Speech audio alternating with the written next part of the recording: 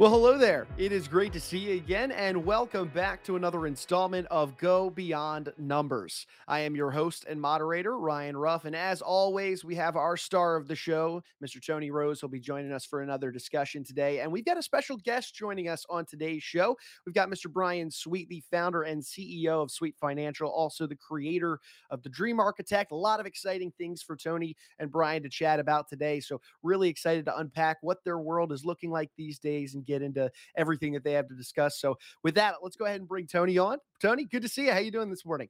I'm great, Ryan. How are you? I cannot complain. It's always good to be here with you, and I understand we have an exciting guest that's joining us today. Tony, what is your relationship with Brian in the first place? Before we bring Brian on to get into everything that you guys want to unpack today. Brian and I have known each other for many years now. We are uh, mutual members of the Strategic Coach Program, which is that great program by Dan Sullivan that I've talked a lot about Mm-hmm. in the past with you and those that are watching and listening. Uh, Brian is a very smart guy, and I love to talk to smart people, especially now with what's going on economically and in the world of finance. Yeah. All right. Well, hey, let's get right into it. Let's go ahead and bring Brian aboard, and we'll let you guys go ahead and launch today's discussion. Brian, good to see you. Welcome aboard. Good morning, guys. It's fantastic to be here. Yes, it is terrific that you're here. And I'll tell a quick story about how this actually happened. We, after what was it, almost a 2 year absence being in person at our meetings at the Strategic Coach in Chicago, found ourselves at the same table in the hotel room that Strategic Coach had moved to accommodate COVID and pandemic separation. And I was excited about doing this. And you and I have never really spent a long time talking about what you do, but I know that you do tremendous things for your clients. You've written 5 books, right? I have, yeah. So One's coming out soon. why don't you tell the people that are joining us on this journey this morning for the next half hour, 40 minutes, what is it you're doing and how long have you been doing it? Well, thank you, Tony. Well, first of all, I've been fortunate enough to be in the wealth management business for the last 43 years. I'd like to say I started when I was 9, but I might be stretching the truth there a little bit. But um, it's been a really interesting journey, and it's especially with the markets the way they are today, it's been really interesting recently. But one of the things that we have decided and have done, which is I think added some value to our clientele, is we've tried to take what we do a little bit beyond just the pure wealth management aspect and create opportunities or possibilities for clients to create a better life, not only before retirement, but also after retirement. And that's called the Dream Architect. You use the term dream architect. Aren't most dreams elusive? I think those that you don't hold near and dear to you and kind of make as part of your life, I think they can be very elusive. And I think one of the things that happens is when we were younger, all of us, wanted to be astronauts and, big things, firefighters. And then we went to school and life happened. And pretty soon people start chatting and talking about your big ideas, and they kind of start poo-pooing them a little bit, and boy, why would you do that, or you can't do that, that's like impossible. And then pretty soon we kind of give up on our dreams, and then we just kind of accept life for whatever it brings, instead of realizing life is all that we want to make it. And so we just kind of want to bring that thought of possibility back to people and get them back to maybe their childhood when anything was possible. I know that you have this concept called dream architecture. What is that? Well, it's actually something we've had for probably 10 years or so, Tony. And talking about strategic coach, the concept came out of strategic coach. And And until just recently, we really probably weren't doing everything we could with it. But in the format that it is today, it's really everything we do at Sweet Financial Partners. And what it does is really takes wealth management and maybe adds four other pillars to it. One we like to think of as like the next chapter, where people are in a career or they're leaving a career and they're going from something to something. And what happens with a lot of people is they are so fixated in who they are in their job that the transition sometimes is really, really difficult. And we want people to have their chapter two, if you will, be as impactful or as fun as maybe when we're working. And so we've just created some relationships that help people kind of get through that transition. And then there's health and longevity. And that's probably one of the major ones where, if you've worked hard and you've accumulated a lot of money and you don't have your health, then the money really doesn't do you a lot. And there's an old saying that I heard that just really applies here. It's he who has his health has 1,000 wishes, and he who doesn't has one. And so we provide different resources on, age reduction, how to sleep better, all of those things. We're not doctors, but we have resources that we've gotten not only through Strategic Coach, but another organization you and I belong to called the Genius Network. So that's a component. Then there's legacy planning, which is helping make sure your money transitions appropriately to the next generation, whether that be family and friends and or charities. So that's a component. And then the fourth part is what you'd call experiences, where people have bucket list items, if you will. And one of the other things we've found is people don't implement those. One, because they may not know how to, or two, they have given up on them just because they thought that was maybe, it's too big of a plan or too expensive or whatever it might be. And so we've created these resources that literally, if you wanted to sing on stage with, Bruce Springsteen, we have those capabilities. But even just for like vacations that you don't know how to plan, we've got some individuals that we can reach out to help you make sure that those become reality. That's so much fun. I'm thinking of our mutual friend, Steve Sims. Steve happens to be one of the guys. Yeah. About creating experiences. So your only clients are retiring or about to be retired people? Well, we work, with a majority of our clients are either pre-retirement or enjoying retirement as we speak.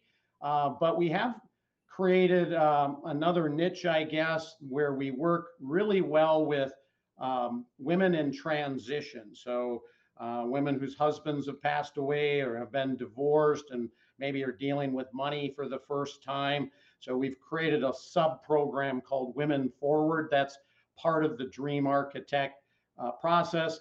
And in the retiree category, business owners, probably would obviously be in that. And so we do work a lot with business owners, helping them with a lot of their exit planning and making that transition to their next chapter.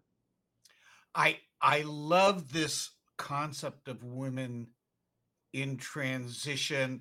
I don't know if you actually know, because we've never really talked about it, that my original mentor and my original partner was a woman whose name was Mary Snyder.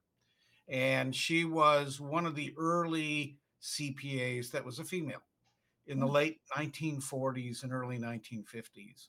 And so we've always had a very rich connection to women-owned business, women-owned finances, and have always had a great amount of women-owned businesses, and they are always in a much different position than the male-owned business counterparts. I think you will have found that. What do you think, besides lack of knowledge, because you mentioned that in what you talked about, with women in transition, what do you think are the big differences in how you have to service or you approach women in this environment, in this investment environment? Yeah, I think women, want a lot more information. They want to feel like they've been heard. I don't want to say hand holding necessarily, but men in general tend to make a little quicker decisions, maybe not as emotional based. And so we're very fortunate, and we have, well, my partner in the Dream Architect, Brittany Anderson, who is just amazing and really creating the program and keeping the material up. But I'm also very fortunate. I've got some, really great female advisors. So sometimes women in general like to work with other women, and because they understand and feel the same ways. So a combination of both of those seems to work out well when dealing with women in general. Um, I want to change a little bit of direction here with your permission, because I think it was last week that the chairman of JP Morgan, when he was asked about the storm clouds ahead, said that it's not storm clouds, it's a hurricane. That certainly made me nervous. Yeah. Are you nervous? Personally, I am not. Having been in this for 43 years, I've been through 08, 09, 2000, 2001, 87. And, it's just unfortunately things that we need to go through from time to time. The market's up 70% of the time, which means it's down 30% of the time. And it's never exactly the same, but the environment today is a little bit better, better unemployment, the growth rates a little bit better. The economy's got more money, as we've, seen from COVID. There was a trillions of dollars that went into the economy, and part of the reason the inflation is so high, we put too much money into the economy. And so, it's definitely going to be bumpy. But yeah, Jamie Dimon's comments from J.P. Morgan were a little nerve wracking, and obviously he's got a lot of high profile exposure, and so we've had some clients reach out and say, well, what did you think about that? And I think as long as you have your clients positioned correctly to cover all of their cash flows, any expenses that they might have where they might be upgrading a car or need to do some home improvements and things like that. Those people, if they're properly diversified, probably don't have to be too worried about the market risks, but you just don't want to probably look at your statements real closely for a while. Yes, I agree. I was thinking, gee, the market's down, I don't know how much since the first of the year. And the people that have been taking their IRA distributions, their retirement plan distributions, are having to take it based on a much higher value than it might be today. So that's a bit advantageous for your clients. Yeah, very, very true. And, hopefully those that are taking those higher distributions, have a source cash or savings account or money market account where they can take the distributions from, so they aren't having to sell any of their assets at these now lower prices. So how do you position yourself correctly for this? I saw a headline today that said another 2% or something like that. We're in an official bear market. What does someone do? You said have enough money. Have enough money for how long? Well, it's actually a very interesting question, Tony, and it really depends on the person. But what we have found, having been through so many of these market declines, is that if you err on the side of being a little extra conservative on the cash position, and if you understand the client's cash flows and big expenses, And if you kept 5 or 6 years worth of money in various forms, whether it's in your investment account, in the savings account at the bank, um, and if you had some guaranteed cash flows through pensions or Social Security, that typically will ride you through any market where you're not forced to have to sell something at a point when you might not otherwise want to sell. And that's really the secret, is only selling assets when you believe the price is right. And that's obviously when they're higher. And you don't lose a thing until you actually sell it. So the people that get nervous and jump out of the markets, like right now, for example, the problem is several things. One, they have to be right that the market's going to go down further. Two, they probably create some tax liabilities for themselves that you will have to deal with later with them. And then three, when do they get back in? And there was just an interesting study that was done by, speaking of JP Morgan, recently, that took the 20-year period from January 1st of 2002 to the end of last year. And they said that the S&P 500 averaged 9.52% over that 20-year period of time. And that's pretty typical. If you look at the long-term average of the stock market, it's right around 10%. But if you missed the 10 best days out of 7,300 days, your return went to 5.3. If you missed the 40 best days, less than 0.5%, the rate of return was actually negative. And it's virtually impossible for somebody to outguess the market. So that's why when we do cash flow planning, we just want to make sure we keep enough money in liquid, safe, guaranteed kind of accounts to get us through these various periods of time. And we fill those buckets up when the markets are high, and then we use them when the markets are doing what they're doing right today. So are there opportunities now for people that have a lot of cash, maybe more than 5 or 6 years, to do something, or do you even play that game?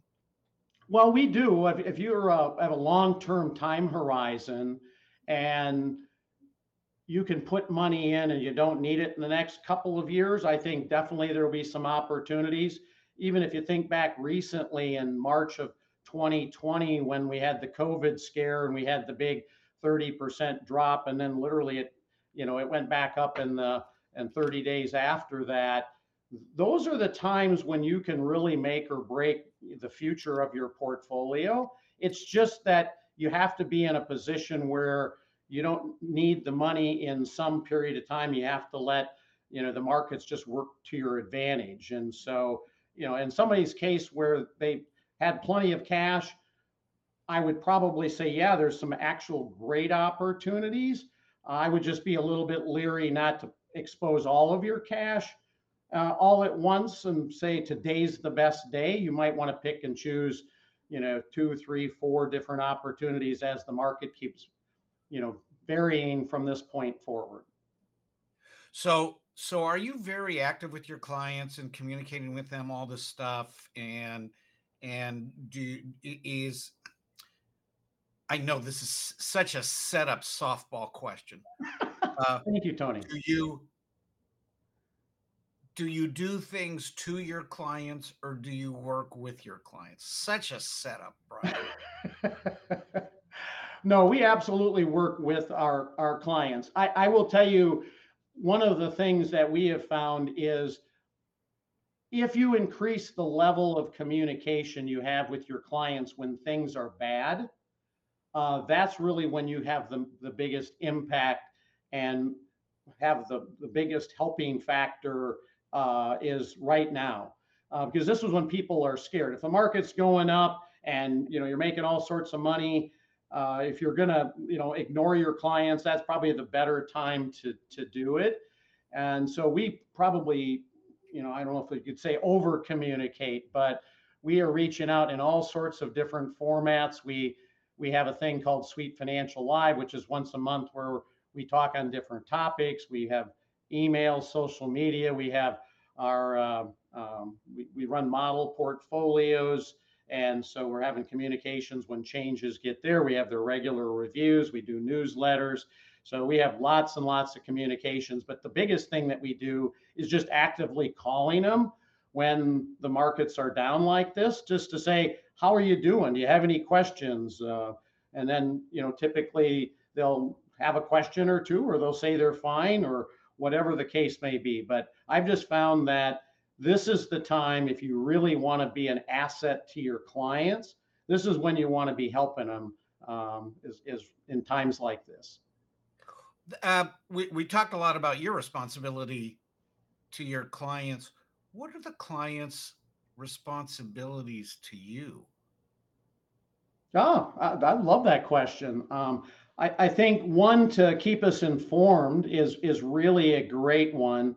The more we know about what you're thinking, why you're thinking it, any expenses, those kinds of things is really helpful because that's part of the planning process. We love to work with clients that are delegators. We run discretionary portfolios, and so that's important for us to be able to make changes when we feel it's appropriate without having to physically be able to touch base with each client. And the biggest thing is, really, we love working with really nice people, because what they'll find is we care as much about what's going to happen to them as they do. I've just got a remarkable team that I would tell you just does exceptional work for clients. And fortunately, because of that, we have well over a 99% retention rate on all our clients. So we look for nice people that like to delegate, want somebody to take full responsibility for the outcomes that they desire, because we want our clients, as I mentioned earlier, to work only on those things about making their life better, whether it's vacations or the bucket list items or whatever those things are, and leave all of this stuff to us to help you make sure it becomes reality. How do you get someone to think carefully about bucket lists? That just seems so, it seems so, everyone says they do that stuff. Yeah. Well, it's been interesting. We've been spending more and more time recently having discussions with our client advisory council, and then just clients in general, on this whole dream architect process with the 4 additional pillars. And the more we actually have those discussions, it's kind of been amazing, the change in the conversations.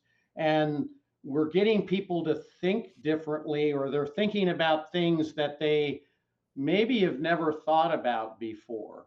And it's just been remarkable. And we're working really, really hard to help create some tools, because I think in general, people have a hard time thinking about their future.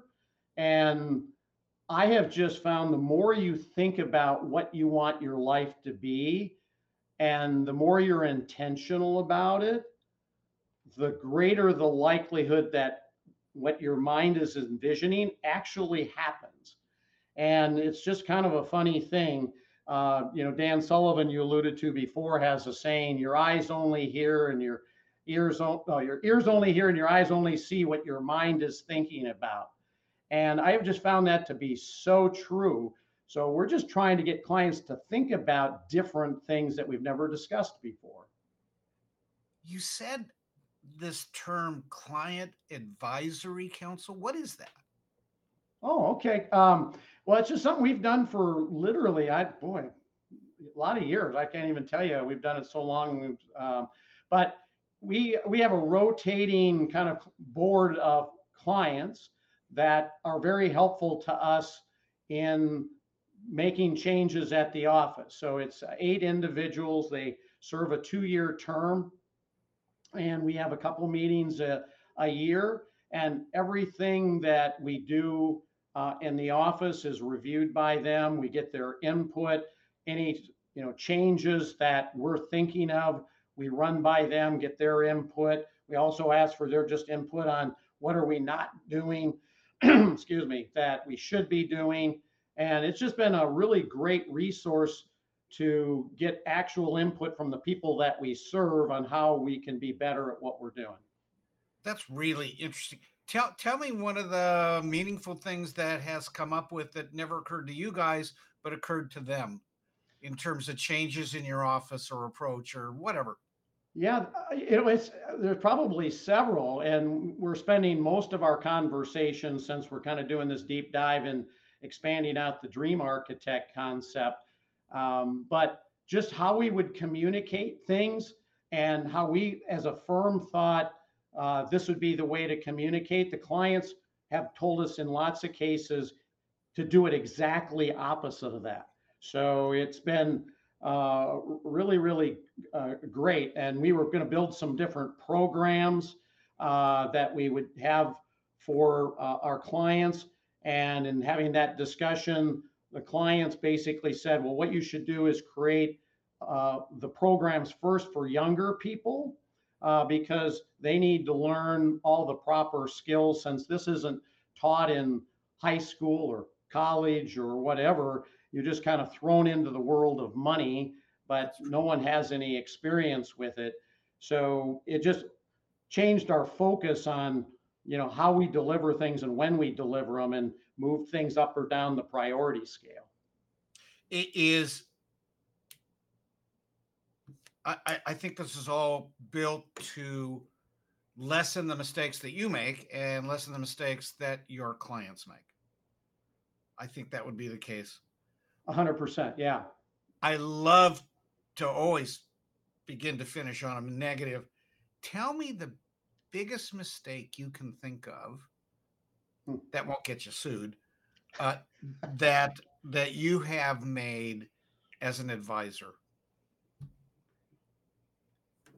I would say the biggest mistake was, and this has been years ago, but I've been around so long that we used to, be the guys that sold the, upfront fee mutual funds where you had to pay at one point 8.5% or 5%. And I'm in a small community of 10,000. And I just said to myself, well, we could never go to a fee-based financial planning firm in little town of Fairmont, Minnesota. And so consequently, I didn't transition to that platform soon enough. And I could have offered, more benefits to clients quicker had I done that. I was totally dead wrong. Clients loved it, accepted it, and we're kind of wondering why I didn't offer it sooner. So sometimes your biggest enemy is the 6 inches between your ears. So that problem of presumption without verification. Yes. Yeah. Yeah. And had I, really interesting point, Tony, is if I would have had my client advisory council back then, which I didn't, that would have been a question I could have run by them and they would have given me the right answer, way ahead of time. That's terrific. Brian, what question should I be asking you that I haven't asked you? Well, you've been really thorough. This has been so fun, Tony. I think, my only thing would be what I have found as it relates to, what you do is that my clients are so interested in the tax planning component right now. And I think one of the things that I have found is working with, CPAs and firms that can be collaborative and work in the client's best interest is so helpful. And so I appreciate, all the work that you do for your clients, because I know you are one of those collaborators. So that's not really a question, it's more of a comment, I guess. But other than that, I'm not sure I can think of one off the top of my head. Unsolicited, that would be great. I should do this in the future. Make sure that you tie in. I get a testimonial from you, and that begins to wrap up the cast. Yeah, because we want to ultimately make you look good. Yeah, thank you very much. How do listeners and or watchers of this thing get in contact with you guys if they're interested in the Dream Architect? Yeah, our website is just sweetfinancial.com, and you can get to our website. We do have some interesting tools in our retirement readiness center, which is on the website, or you can go to mysweetfinancial.com, and that'll also get you to the tools. That's great. Well, Brian, this was a wonderful impulse that has come to pass. I'm so glad we were at that table in Chicago and we're able to see each other. I don't know if I'm going to be seeing you in Phoenix soon at Genius Network, but Yeah, I probably won't be there till November, but yeah, always look forward to opportunities to get together with you, and appreciate all the work and effort you do, especially on behalf of the Genius Recovery Program, which is part of the Genius Network. For those, I don't know if you've told your listeners, but you're the head of the Genius Recovery Foundation, and you've just been such a great person to help make that what it is today. thank you very much. That's a very, very worthy charity. And if anyone is interested in Genius Recovery Foundation, they should go on that website, which I think is geniusrecovery.org or geniusrecovery.com. And we're on the brink of doing some very interesting stuff that we'll be revealing in the next month or two. No, gentlemen, I appreciate you kind of diving into the world that is, Sweet Financial. Brian, it's interesting to see how, you put your clients first, put them forward first, and really, make sure you're putting that client-centric approach there at the forefront of what you guys do. And it's good to hear that, clearly your clients are appreciative of it, especially during some more tumultuous times that we're seeing these days. Yeah. So, no, really appreciate you guys both and your time, and looking forward to jumping back on the next one with you, Tony. Thanks, Ryan. Have a great day. Brian, have a great day. All righty. Thanks, guys. And look, hey, we want to take one final moment, as always, and thank you guys, our listeners, for jumping aboard and being with us on the show here today. If you benefited from the conversation, you enjoyed today's discussion with Brian, do us a favor, hit that like button. Go ahead and subscribe to the show if you're not subscribed already. And then, of course, share these types of conversations, these episodes with any friends or family, business owners, anybody that you think would benefit from these types of discussions here on the show. As we had Brian Sweet on the show today, we're going to continue to bring on some, interesting individuals from within Tony's network to just dive into their worlds for a little bit and kind of unpack some of the unique strategies and solutions that they're really taking towards their lives and the lives of their clients as well. So for Tony, for Brian, I'm Ryan. We're going to go ahead and say so long, but we appreciate you one final time being here with us on today's installment of Go Beyond Numbers.